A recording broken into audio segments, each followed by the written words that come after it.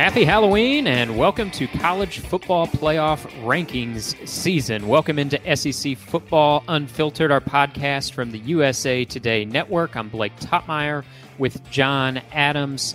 The first CFP rankings will be unveiled on Tuesday night. So depending on when you're listening to this, they're either coming up in a matter of hours or you've already seen the rankings. But as we record this, John and I are compiling our own list of top 5 teams. We'll also take a look ahead to this weekend's key matchups between LSU, Alabama, Georgia, Missouri. Also a pretty big one between Texas A&M and Ole Miss. But John, when it comes to overrated, underrated, of which there's going to be much debate, I'm sure, in these first college football rankings, it makes me wonder, is there a more overrated holiday than Halloween?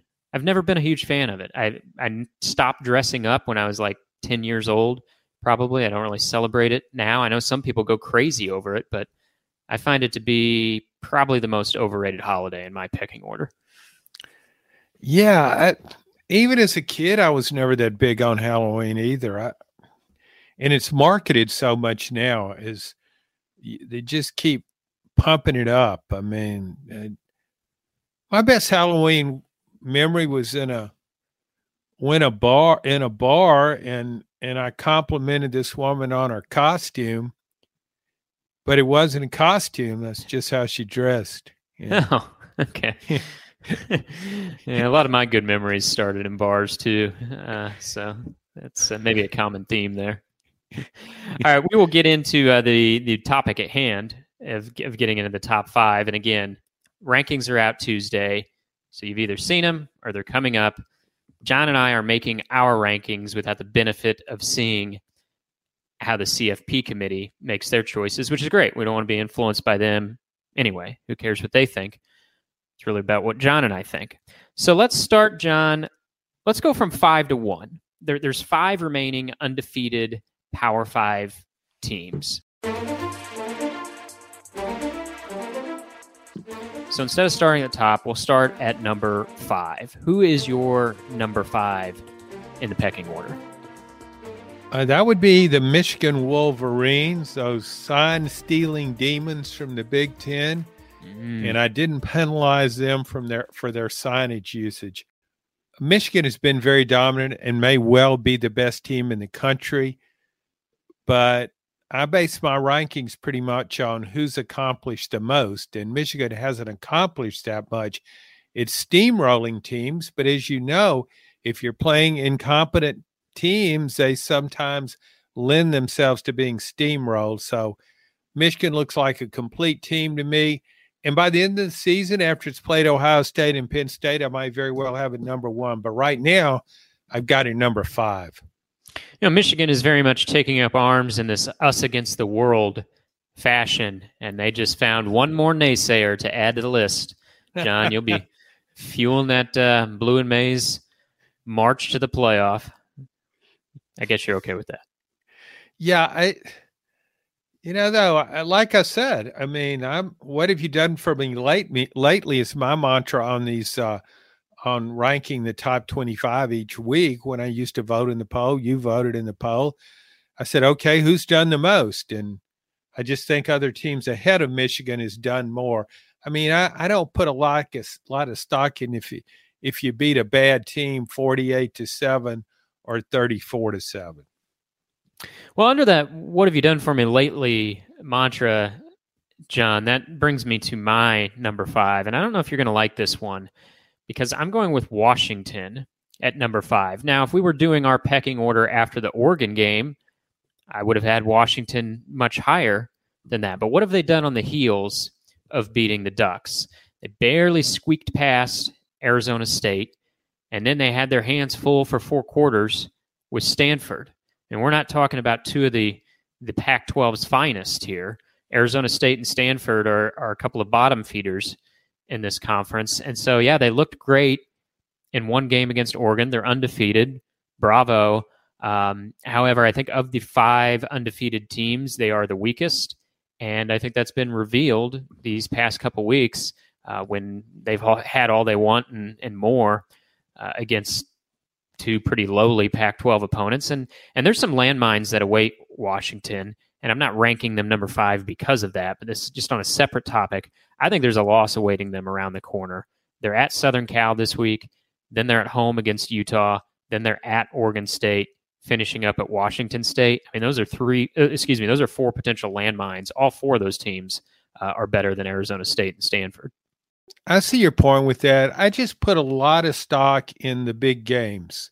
And Oregon was certainly a big game. That's the kind of team you would play in a playoff game. I think Oregon's a very talented team.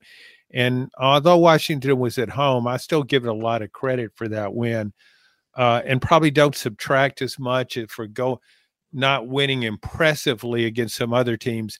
I watch a lot of Pac-12 football, and the worst teams in that league can beat the best teams. I really believe that in that league. I've watched Arizona's now 5-3. It beat Oregon State. Utah's done a really nice job playing without its quarterback, Cam Rising, but it didn't fare that well this past weekend. So I guess I measure Washington a lot by what Oregon has done since Washington beat Oregon. So, yeah, we'll just agree to disagree on the Huskies. All right. How about your number 4, John? Number 4 is Georgia, and as a Southern guy, that's that might seem pretty much like a traitor to some of the folks around here, but again, I look at Georgia the same way I do Michigan, a light schedule. I think it's done a little more in its 2 best games were against his 2 best opponents, and it dismantled Kentucky 51-13. It handled Florida 43-20 this past week. So I give it credit for that. But, I mean, I think if Georgia wins out, it very well could be number 1. But right now, I just don't think it's done as much as some other teams have. John, I'm already brainstorming new possible co-hosts for the podcast. I'm not sure we could have someone on SEC Football Unfiltered, not Pac-12 Football Unfiltered, and have them ranking undefeated Georgia in their pecking order. It's going to be a tough sell. Well, yeah, and it's kind of sad. I never thought I would be faulted for not being Southern enough, but that's what this ballot looks like. However, I put those Yankees from Michigan below the Bulldogs. Give me credit for that. Yeah. I think you may have the 2 best teams in the nation, number 4 and number 5, in your pecking order. Very well might. But I see what you're doing, and I actually I don't mind the way you're ordering things. I think there's something to be said for rewarding teams based on who they've played and who they beat. So I see what you're getting at here. I'm going a different direction with this one, and it goes against sort of the stance that you're following out of who did you play and who'd you beat. A lot of times I go that same direction too. When I voted in the AP poll in the past, I did like to reward teams that went out and played somebody early in the season and beat them. And Ohio State did that. They won at Notre Dame. They also beat Penn State. They've got 2 of the best victories of any team in this mix. But I don't know. Maybe I'm putting too much into the eye test because it hasn't been a beauty contest for the Buckeyes. And I know they got those 2 impressive victories, but it looks like this is a team where a loss awaits them around the corner. Maybe it's Michigan. Maybe they get upset by somebody else. I love Marvin Harrison. He's one of the best wide receivers, maybe the best wide receiver in the country, certainly on the short list. But minus C.J. Stroud, I don't like this team as much as I thought I would. I would have had Ohio State as my preseason number 1, but I'm not afraid to reorder my opinions. And despite their undefeated record, despite their marquee wins, I'm putting Ohio State number 4 based on a mediocre eye test. And you're basing your picks not just on an eye test, but on what you think these teams will do. Yeah, maybe a little bit. I think your ego is too involved in this. Well, if my ego was too involved, I'd probably still have Ohio State number 1, insisting that I was right all along, that they are the nation's best team. Because that's what I said at the beginning of the season, was that they were the nation's best team. I've pivoted away from that. I'm not enamored with Cal McCord as the quarterback. Me neither. So that's a factor. Again, though, I'm doing. I still rate Ohio State a little better than you do, and I guess we'll go to the third pick, and for me, that is Ohio State. Now, hang on here a second, John. You're rewarding teams based on their resume. Doesn't Ohio State have the best resume? A road win at Notre Dame and then beating Penn State? No, that's not the best resume? Hang on a second. No, I've already talked about Washington. I like Washington's win over Oregon more than I like Ohio State's win over Penn State or against Notre Dame. Even the combination of the two? Yes, because I'm not sure how good Penn State is. Penn State is pretty good until it gets to a formidable opponent and often comes up short. You are watching too much Pac-12 football, John. I know you're a night owl, so maybe that's it. But I just think you've become enraptured by the Pac-12. I signed off at 3 a.m. this past Saturday or Sunday morning, however you want to put it. Your college football watching may begin once the Pac-12 games start. Okay, so I'll sleep a lot better. You got Ohio State number 3 because you're not liking that resume as much as I do, even though I have them number 4. My number 3 is Georgia. We're pretty similar there. You had Georgia 4. I have them 3.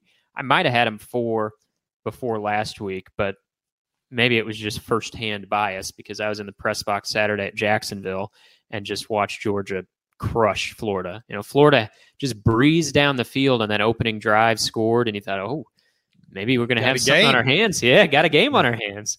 And then it was all Georgia from there. As I put it, Florida poked the bear, and we found out what happens when you poke the bear. Yeah. Bear poked back. I was thinking after that first drive, I often, when I'm watching Georgia games, I think about the late Larry Munson, the legendary Georgia broadcaster, and I could have just imagined his reaction to Florida's really smooth opening drive when it looked like, okay, here we're ready now. This is not the same Florida that lost to Kentucky, but Georgia quickly turned that around. So much attention, John, came on one play. I mean, really, one play didn't decide it. It was decided by the fact that Georgia owned the line of scrimmage. Ladd McConkey stepped up for the injured Brock Bowers, quieted some concerns there, I thought. And Carson Beck continues to be an improving quarterback. I don't think he's getting enough credit for what he's doing. I know you've given him plenty of credit. I feel like others haven't. But, afterwards, so much talk came about one play. Florida needed like 18 inches, 4th down from its own 34-yard line. First play of the second quarter. They run a direct snap through Graham Mertz's legs to the running back, who's 6 yards behind the line of scrimmage on 4th and 18 inches.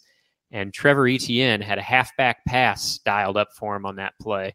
Etienne was supposed to be passing it, but Smail Munden inhaled him within about 0.4 seconds. So he didn't even get to read the field. These coaches just continue to astound me, John. Like the quarterback sneak is still a legal play. You need 18 inches. And even if you don't like the sneak, you really think your best chance to gain 18 inches is a direct snap between your quarterback's legs to a running back 6 yards into the backfield who's then going to throw a pass? If you think that's your best chance to move the chains when you need 18 inches, you might as well just punt the dang ball. Yeah. What yard line was that again? The 34-yard line. I didn't have a problem with going for it. I mean, it's very risky. You're giving Georgia the ball at the 34 if you don't get it.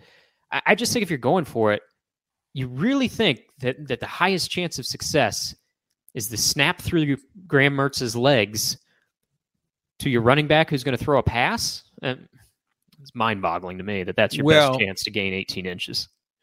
The infatuation with 4th and short and going for it amazes me. I know that's what the analytics say, but coaches are going to lose their job over analytics.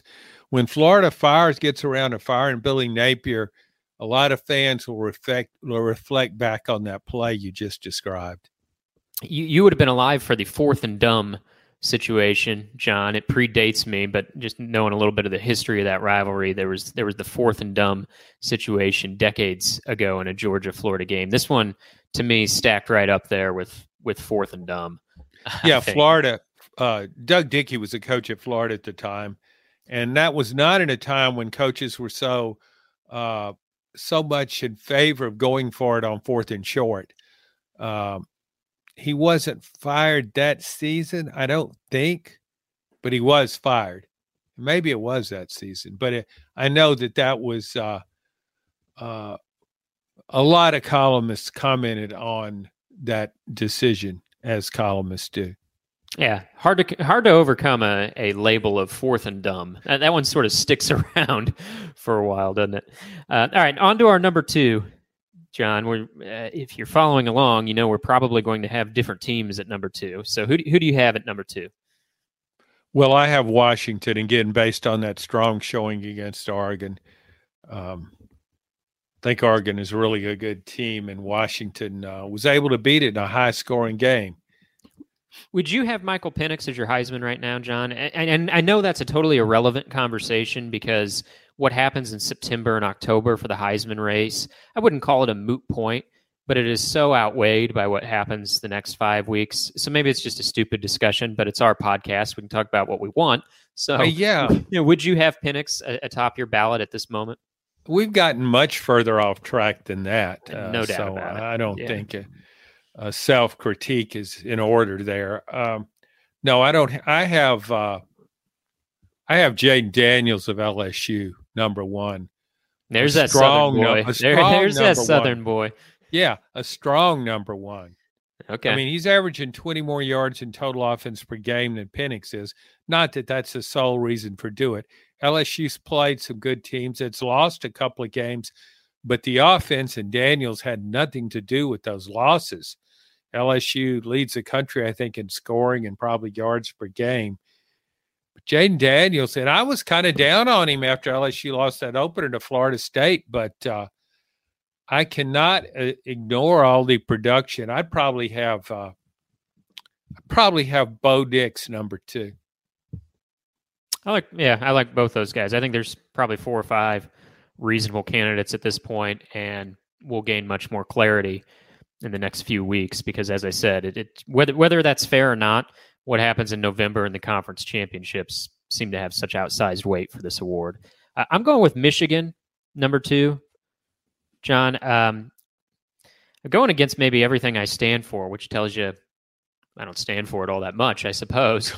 Because, again, I generally like to reward teams that beat people, beat actually decent teams. And Michigan's schedule to this point has been a joke. It's just been so utterly dominating, though. I'm having a hard time ignoring it. Their opponents are averaging fewer than 6 points per game against Michigan. Michigan's averaging 41 a game. And to me, it's not Michigan's fault entirely that the schedule stacks up the way it does. The conference makes the conference schedule, and Michigan plays Penn State and Ohio State at the end of it. Now, Michigan could have scheduled a real opponent in the non-conference and didn't. So I would like to hold it accountable for its scheduling, and maybe I'm doing that a little bit by not ranking it number 1, because I think the eye test would tell you that Michigan's the nation's best team right now, but I just can't put it at number 1 because they haven't played anybody. But I don't know.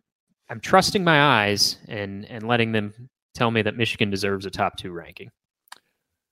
I don't know who you are anymore, Blake. I'm sorry. Yeah, I know. I mean, an imposter.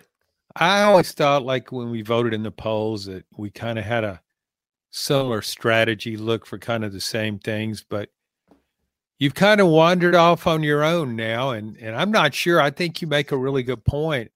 What do you stand for? I think that's self-inventory there. I think you need to look at that. What do you really stand for, and how strongly do you stand for it?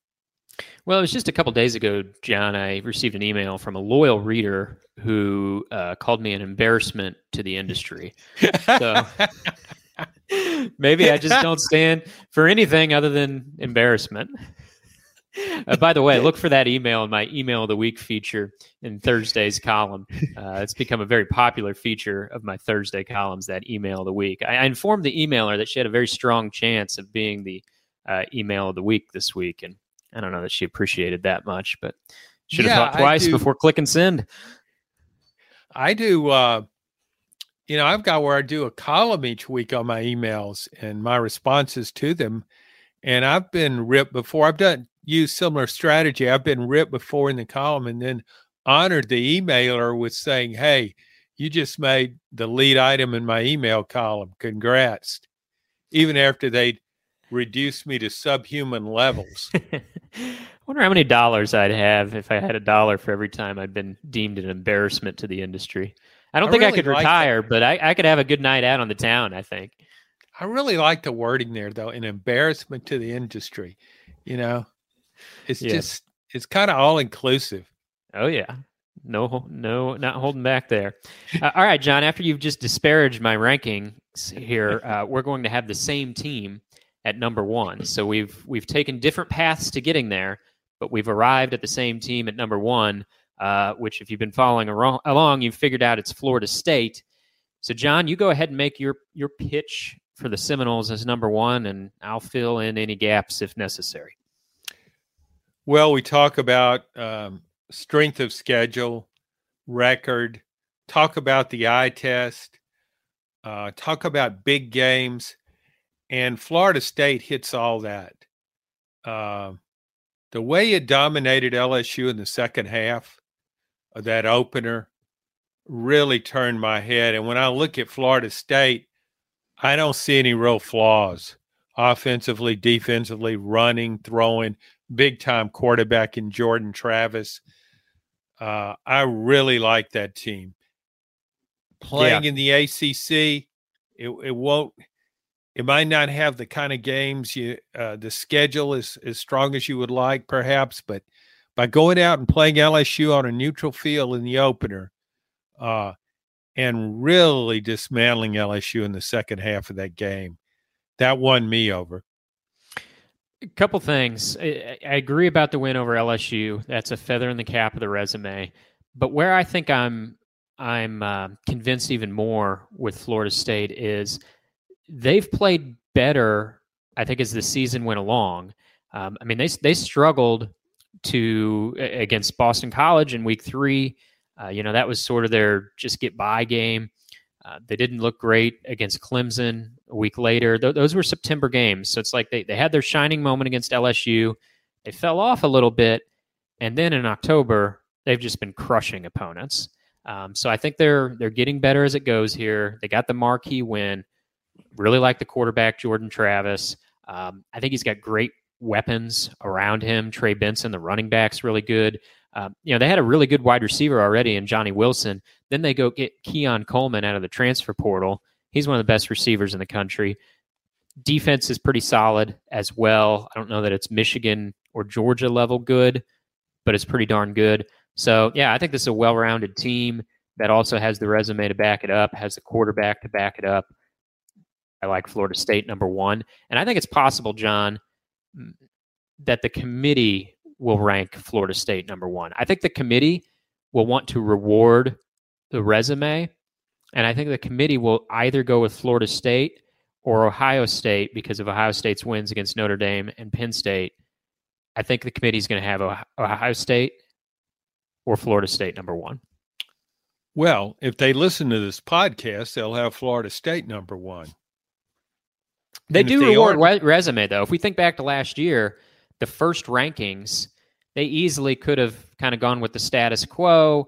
Georgia number 1. They didn't. Tennessee was coming off that win over Alabama, and so the first rankings came out. Tennessee was number 1. Georgia was number 3, and then we all know what happened from there. Georgia took care of business in Athens, and order was restored. But the committee's not afraid to change things around from week to week. They're more willing to do that, I think, than AP or coaches poll voters, and I think they're more willing to go against the grain and reward a team that has a resume and maybe doesn't look quite as strong on the quote-unquote eye test, or, I think they're willing to put last year behind them a little bit more than like AP voters are. Yeah, I think the committee will have Ohio State number 1. I do too. I think Ohio State 1, Florida State 2. Yeah, I don't know what it'll do with Michigan or Georgia, but again, how much does this really matter? the biggest games remain to be played. Georgia's got all these big games coming up. Michigan's got big games coming up. Washington's got a tough schedule. There's just a lot can happen in the last month, last month of the season. So all of this could change. That's one thing when I was voting in the poll, I never hesitated doing is really shuffling my top 25 from week to week because things could change. And it kind of annoyed me that so many people, well, I got this team, they won, they're ranked here. I'm not going to drop them down if they didn't lose. Each week it's a new beauty contest. And what's the prettiest team? Right now it's Florida State with me. Think about this too, Blake.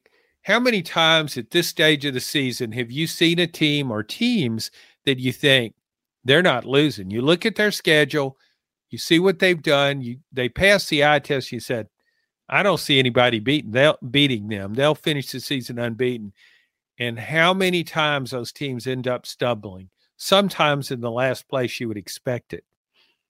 All right, John, you mentioned that the big games are still ahead of us, and this is maybe the biggest weekend of the SEC season because we have that much anticipated LSU Alabama game in Tuscaloosa, but we also have upstart Missouri playing in Athens on Saturday. Kirby Smart, if you listen to his post game after the Florida game, I mean, he made Missouri out to be 2020 Alabama. He said their offense is playing better than anybody in the country.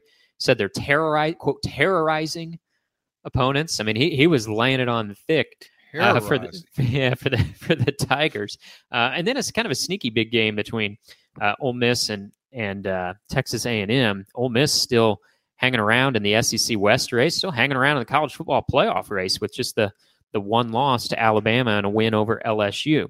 But I want to focus in on perhaps the biggest out of those three, John, LSU Alabama. I wrote this week, and I'm curious what you think of this idea that there's two narratives that come into this game, but only one can survive Saturday. On the one hand, you have Alabama still alive, still fighting to get to the college football playoff.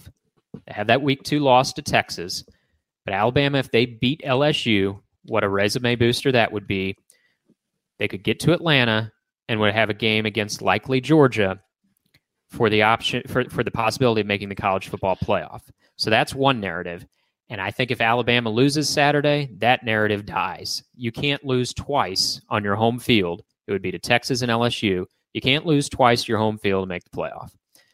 So that's one thing. On the other hand, you have Jaden Daniels' Heisman race.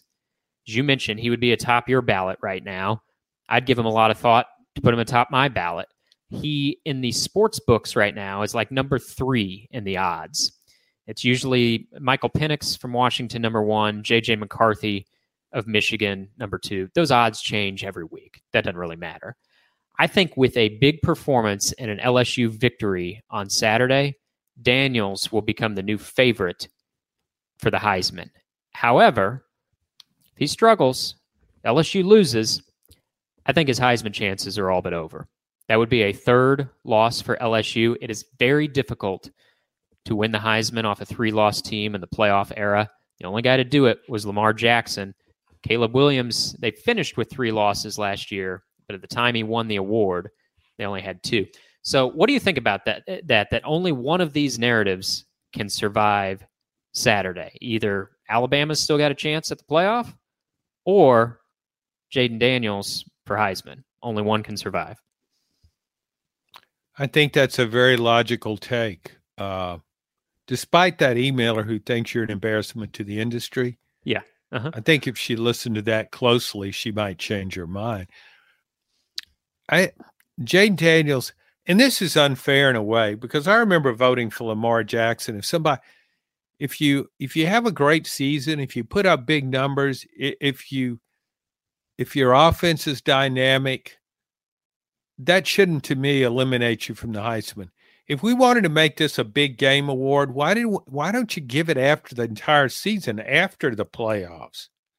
That's a story for another day. But Jaden Daniels would have a very difficult path to a Heisman. if he lost this game. And I think in Alabama with 2 losses on its home field, yeah, it's out of the championship race. I think the long shot here is LSU for making the playoff, to stay in the running for a national championship. I know the odds are against it, but what I just said about so many things happen in November. Teams that we think won't lose. Teams that have one with only 1 loss become 2-loss teams. And that was a crazy ending to the 2007 season that catapulted LSU into the national championship game. And so it won a national title with 2 losses. But if it beats Alabama at home, finishes strong, wins the SEC championship game, hypothetically beats an unbeaten Georgia, I mean, with a pretty good schedule, I think LSU could, depending on what happened elsewhere, it's not going to beat out an unbeaten team, but if it came down to LSU and against a 1-loss team, LSU could prevail. I would engage with that idea, John. I think 2-loss Alabama, I don't think it would matter if they beat Georgia in the SEC championship. I think 2-loss Bama would be out because they lost twice on their home field, and Georgia would be the marquee victory. I mean, your second best victory, I guess, would be Ole Miss, but I don't think that's as good of a resume as if you beat Alabama on the road and then beat Georgia in Atlanta. I think that is a stronger 2-loss resume than what Alabama would have as a 2-loss resume if it were to go on to beat Georgia in the SEC championship. So yeah, I think it's the long shot of long shots. But I would agree with you that LSU maintains a slim chance of the playoff as a 2-loss team, whereas Alabama, if it loses a second time, I think it's out. End of discussion. Speaking hypothetically, let's say LSU wins out, plays Georgia for the SEC championship. Georgia is unbeaten, LSU with 2 losses. LSU beats Georgia to win the SEC championship. Do you still put Georgia in the college football playoff? That's where the CFP rankings get kind of interesting, John, because we can say they don't mean anything really. And that's true to a point. I mean, you play your way in based on what happens. But I think if you lose in the SEC championship as number 1 Georgia, your chance of still backdooring into the playoff is much better than if you go into the SEC championship ranked like number 3. You know, if the committee likes, say, Florida State and Michigan more, or Florida State and Ohio State more, and those teams go into conference championship weekend ranked ahead of you.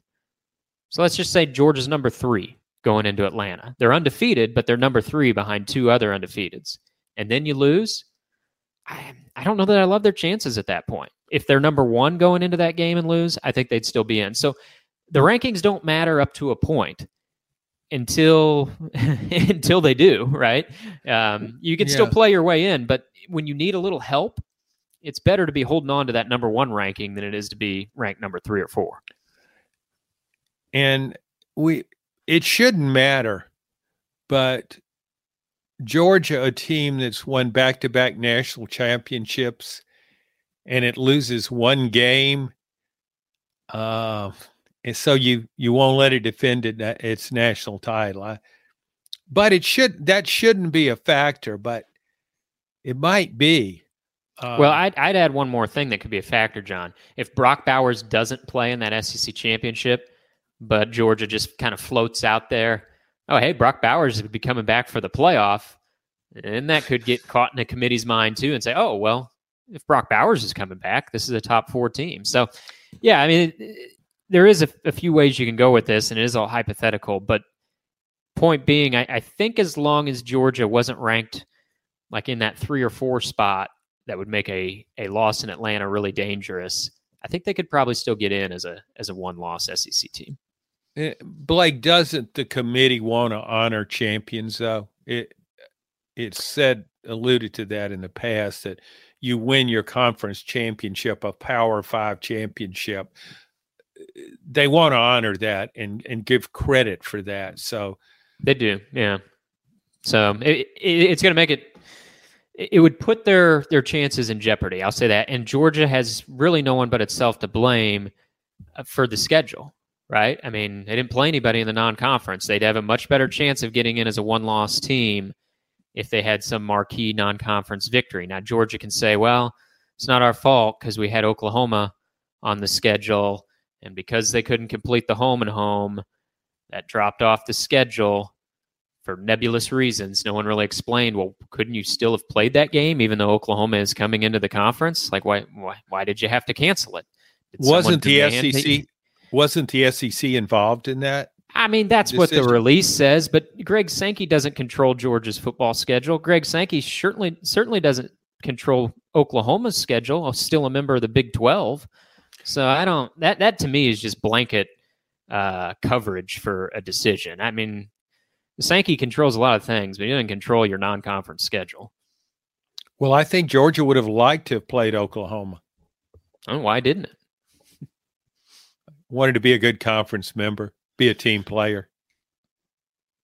Well, then I guess schedule someone tougher than did Ball State fill that? Well, that was a last-minute addition. But the other thing, when I look at Georgia's track record against good teams, I don't think it would have lost to Oklahoma. So, but nothing we can do about that now.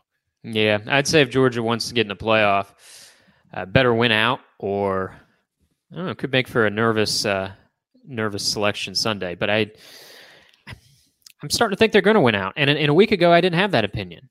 John, we sat here and talked a week ago. Will they get through this 4-game stretch undefeated? I didn't know that they would. Amazing how much can change after 1 week. And I mean, Florida's a 6-6 team at the end of the day. They're nothing special. But without Brock Bowers, I needed to see what Georgia could do. And we saw it, and Ladd McConkey's healthy now. He was excellent. Georgia didn't skip a beat. Florida's not great. Still a rivalry game, and Georgia left no doubt. So I'm more certain than I was a week ago that Georgia's going to roll into the playoff unscathed. Yeah, and I like the way Georgia's offensive line performed in that game. Oscar Delp, the tight end, he made a Brock Bowers-like play on one reception, and the announcers made a big deal about a key block he threw on another. Brock Bowers did that so well. I don't think Brock Bowers is going to play anymore this year. That's a tough injury to come back from in a short period of time. If he did come back, I don't think he'd be 100%. John, should Missouri be America's team? Missouri with the chance to spoil Georgia's season on Saturday. And Missouri's always in sort of that plucky underdog role, often disrespected by you. You're driving the bandwagon this year, but you've tried to kick them out of the SEC like 27 times. They've got the Division II transfer, Cody Schrader, who went to my alma mater, Truman State, leading the way in rushing. They got Brady Cook, who was pretty well written off as an SEC quarterback. He's playing as well as any quarterback in the SEC, not named Jaden Daniels. Eli Drinkwitz, he's got his chest puffed out. I'd left him for as a coach and waiting to be fired around this time a year ago. And Drinkwitz punches back, says, "How do you like me now?" He's the toast of the conference. I mean, I guess no one really is getting behind this idea, but I feel like Missouri could be kind of America's team. Like TCU last year became America's team, right? They were the underdog all the way to the playoff. Well, Missouri's not going to make it to the playoff, but it does feel like they're kind of filling that void of not much was expected from them coming into this season. They got this Division II transfer who's a star. Kind of a neat story, I think. Yeah, it is a neat story. And it's a great underdog story. It's just hard to think of. Missouri gave Georgia a lot of problems last year. Nobody really knew why. It was one of those inexplicable games that happen sometimes in college football. Of all the teams you might have picked to to press Georgia into the fourth quarter, Missouri wasn't on the list, not even close. Now that Missouri is playing so much better, it's nationally ranked. It's a contender. I think Georgia won't overlook it. There's no danger of that. So it could bring out the best in Georgia. One thing I thought about this in the Florida game, and it's worked out well. It's hard to fault anyone who's won 25 consecutive games.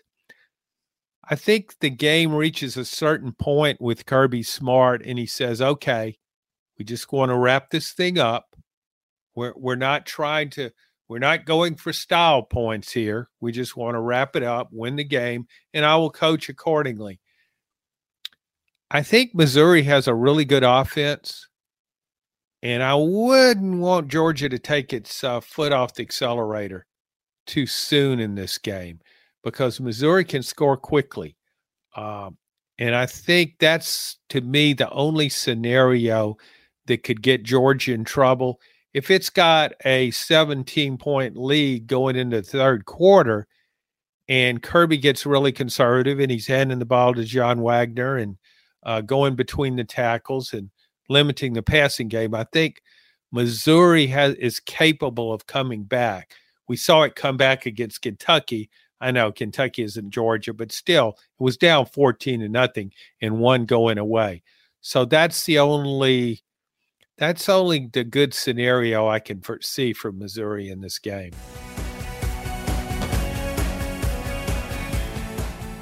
All right, well, let's get into the picks, John, and some breaking news. You have surged into the lead. You have a half-game lead over me in the drive to 500, or maybe it's the drive to about 450 winning percentage. You went 3-3 last week. Your overall record, 22, 27, and 2. I went 2-4 last week. I'm 22, 28, and 1. And I'm for the first time all year, I'm not in the catbird seat. Feeling comfortable with your half game lead? Not at all. Neither one of us are, gaining a lot of followers. A lot of bettors say, hey, let's check out that podcast before we pick our games this week. Probably ignoring everything we're doing. I think your emailer who referred to you as an embarrassment to the industry would not be shocked that you've blown a big lead in our race to a championship. I think she would say, yeah, just what I figured. She'd look at my record and say, how embarrassing. Yeah, as I look at the way we do this, Blake, a recommendation for next year, I would really like to see you do away with the lock of the week. I'd really like to see us pick these games on Friday instead of Monday afternoon when we record this. But that's just an excuse, and you and I don't like to make excuses. So we'll make our picks instead, and we're going to start with the Mediocrity Bowl, the battle for the middle. Kentucky, 3-point favorite at Mississippi State. I'll let you lead things off here as our new first place positioner. I was more impressed watching Kentucky lose last week with Kentucky, watching it lose, than I have been all season with the Wildcats. Devin Leary looked like the quarterback of 2021 at NC State when some people were promoting him as a future NFL first-round pick. Just made one NFL-like throw after another in that 33-27 loss to Tennessee. You add Ray Davis to that. They've leaned heavily on Ray Davis's running prior to Leary's career game, really. So now I see a more versatile offense with Kentucky.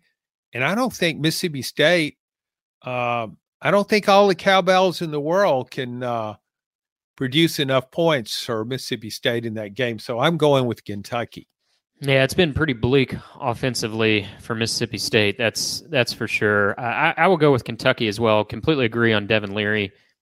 John, Kentucky looked pretty decent in defeat. And I mentioned that this is sort of there's a lot of teams messing around kind of in the middle to lower into this conference, and there doesn't seem to be a ton of separation between some of these schools, but I think there's some separation, and I think Kentucky's much more toward the middle of the SEC than Mississippi State is. So I think Kentucky wins. I think they cover the 3 points on the road. Moving on, we have Arkansas. 6-game losing streak for Sam Pittman's Hogs. He's fighting it right now. Arkansas is a 5.5-point underdog at Florida. I'm going to take Florida in this one. I think it would be easy to say after what happened Saturday, go with Arkansas here, but I chalk that more up to Georgia than really anything. I mean, Arkansas would have met a very similar fate at the hands of Georgia on Saturday. Probably would have been even worse because Arkansas can't score. So Arkansas's fired Dane Enos. Be curious to see how much of the problem that solves. My guess is not a ton. And so I will take Florida to cover the 5.5 at home. Florida's not been good away from the Swamp this year. They have been pretty good at home. Watching Arkansas quarterback KJ Jefferson in its last loss, he looked really dejected, and I can see why. I think he had a really good reason to be optimistic about this season. He's a good quarterback, good runner. He can throw it. But he hasn't had a lot of times, like so many teams in this league, Arkansas has been challenged in the offensive line. And 6 straight losses. I think it's hard to come out of that tailspin. When you're in a tailspin like that in the SEC, your opponents just blood in the water type thing. They just come in after you. They said, this team is down. We are going to keep them down. We will kick them repeatedly when they're down. And so I like Florida too. Right now, Florida's quarterback's playing better than Arkansas's is. So are Florida's running backs. Florida's receivers are pretty good too. It's a much better looking offense than I thought it would be. Its defense is kind of shaky, but so is Arkansas. So I'll go with the Gators as well. Texas A&M and Ole Miss. Ole Miss 4.5-point favorite. Lane Kiffin has tortured Jimbo Fisher the last couple years. Ole Miss sitting with just one loss to Alabama. Beat LSU. As we record this, we don't know where the Rebels will be in the college football playoff rankings, but how seriously do you take Ole Miss's chances to win the West? How seriously do you take their chances as a college football playoff contender? Now, the one caveat or the one explanation I'll add before you respond, John, for Ole Miss to win the West, Alabama, they'd need to lose twice, right? Because Alabama has the head-to-head with Ole Miss. So it's much better for Ole Miss for their chances in the West if LSU wins Saturday in Tuscaloosa because Ole Miss has the head-to-head tiebreaker with LSU. Yeah, Ole Miss is the bigger problem for Ole Miss. It has to be Georgia in Athens at Sanford Stadium, and that would be hard to do. However, when I watch Ole Miss now, I think of it as a more complete team. I've seen Ole Miss win with defense this year. Go back to the LSU game, and it looked like there was no defense. Each team was playing with eight or nine defenders, and it was just a wild scoring fest. But I think Ole Miss is better as for the whole season. Has been better defensively. So, I won't say it has no chance. I just think, though, how's it going to get by Georgia and Athens? That's the challenge to me. Yeah, and then your prize for winning the West would be facing Georgia a second time. Ole Miss's best chance at the playoff to me, and this looks incredibly narrow, would be somehow stunning Georgia in the regular season. So you're sitting at 11-1, but you don't win the division. Let's say Alabama wins out. Alabama's got the head-to-head with Ole Miss. So Alabama wins the division. Ole Miss is sitting in the clubhouse at 11-1, and then Georgia wins the SEC. And so Ole Miss could say, hey, we're 11-1. We're the only team that's beat Georgia. Why not us? Get in the clubhouse at 11-1 and then say, nah, Alabama, you go to Atlanta. we'll hang out here in Oxford and see what happens. It's an incredibly narrow path, but that's maybe the only path I see for Ole Miss making the playoff. But looks much more to me like a Cotton Bowl type of team, which is still pretty high praise for Ole Miss.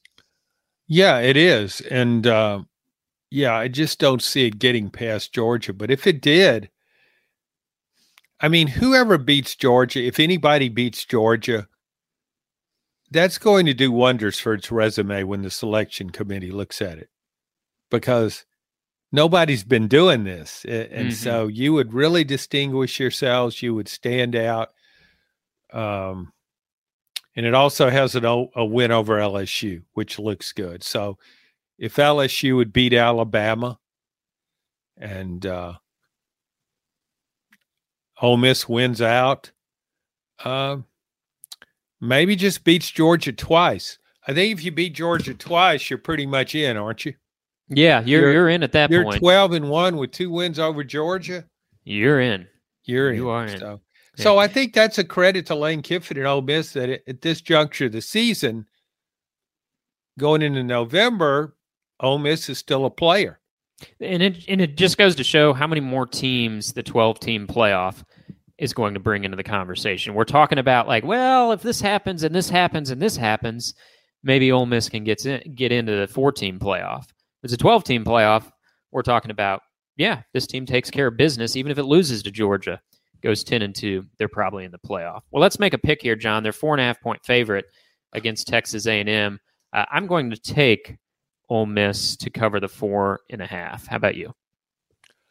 Yeah, I am too. I just don't like A&M anymore. I don't even like watching them.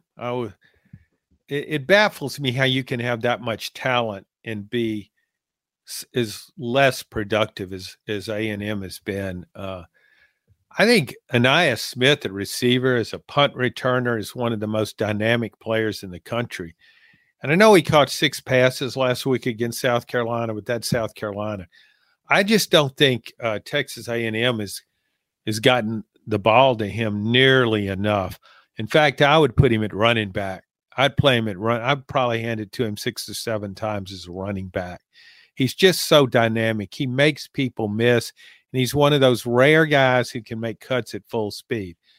All that said, I just don't think, and I'm off the Max Johnson bandwagon too. That's the second time now you've offloaded from that bandwagon. Yeah, I know. Fool you once, fool you twice. Yeah, he's just, I don't know. It just seems like he's taking longer and longer to get rid of the ball. I know he doesn't have a good offensive line, but this isn't a tough man competition. You don't get points for getting hit back there after you've held the ball too long. He needs to watch some Peyton Manning video. See how it looks to get rid of the ball quickly. All right, so we're in lockstep for 3 games here, John, picking the same teams. That's ought to be a warning sign. I'm going to fold these last 2 into one because we've talked about LSU, Alabama, talked about Missouri, Georgia. The lines for these games, LSU is a 4-point underdog at Alabama. Missouri is a 16.5-point underdog in Athens, and I'm taking the underdogs in both. Missouri's not going to win at Georgia, but if you're going to give me 16.5 points with that offense, I think they can have enough success to hang around a little bit. And Alabama LSU feels like a coin flip game to me. I picked LSU in this game before the season. I think I probably lean Alabama at home right now, but if I get LSU in 4 points, I'm taking the 4 points. So I'll take the dogs, the underdogs. In both these games with the points. Yeah, it's kind of scary how similarly we're both thinking on these games, which means we'll probably both end up about 2-4, 2-5. Yeah. I like LSU to win that game outright. I just don't think Alabama can keep up with it, so I certainly take LSU in the points. Missouri, Georgia, I know how well Georgia's played against good teams, and I could see a blowout here, but I think back to last week, I thought it was going to win that game by 38 points, and it ended up winning it by 23. So I could see Georgia leading by 23 points or so, and and Missouri scoring late after the game's been decided. That Kirby's playing it conservatively, just want to keep winning. The game's in hand. I'm not worried about the point spread. I'm not worried about a podcaster's race for a championship. We'll just shut it down right now. So I'll take the points in Missouri. Yeah, Jimbo Fisher was not worried about a couple of podcasters' records last week. I was hoping he'd add on a last-minute field goal. I mean, he's in range for a chip shot that would have covered the spread. No, Jimbo took a knee, got out of there with a 13-point win. That was fine for him, but added another loss onto our resume. He didn't want to embarrass another coach, I guess is what it was. Shane Beamer's already embarrassed himself so much. What's the point? I mean, you go around kicking Gatorade coolers and breaking your foot. I think he's, as your emailer might say, an embarrassment to the industry. Yeah, I'm going to start using that in any opportunity. I really like that line. Our lock of the week. Pat Narduzzi, John, when asked to explain Pittsburgh's 2-6 record this year, I'm paraphrasing, but he said his players stink. That'll rally the troops. Yeah. Well, those comments got back to his players. His players are now aware their coach thinks they stink. And Pittsburgh's prize this week is hosting 8-0 Florida State. Florida State's 21-point favorite. I wish it was 20.5. I'm worried that Florida State's going to win by 21 points on the nose, and I'll be left with a push. But the quickest way to make your players quit on you when you're the coach of a 2-6 team, I think, is to tell them they stink. And not to just tell them that privately, but to say it publicly. So I will take Florida State to cover 21 points against a team that Pat Narduzzi says stinks. Well, and maybe his team does stink. I think they do. Yeah, I think he's right. I think he's but I don't know right. if I tell him that. It's not a rallying cry. In fact, when I looked at that, I wondered why in the world aren't they a bigger favorite? So I almost picked that game. But I'm going for the team that made Pitt stink. Notre Dame. It looked like the Four Horsemen were riding again against Pittsburgh. So I will give. I think the line is Notre Dame and Clemson. I think Notre Dame's a 2.5-point favorite. Is that what you have? That's what I have. Okay. Well, I'll take Notre Dame. I'm trying to end what I think might be a 5-game losing streak on locks of the week. Unlock of the week. This is the unlock of the week. My picks have been an embarrassment to the industry, and I apologize to all those folks who followed my advice. But really, I mean, could you really be that stupid? I don't think so. Well, if you want to see more embarrassment on Saturday, find out what channel South Carolina's playing on. Otherwise, you can come back and find us here on SEC Football Unfiltered. Thanks for listening.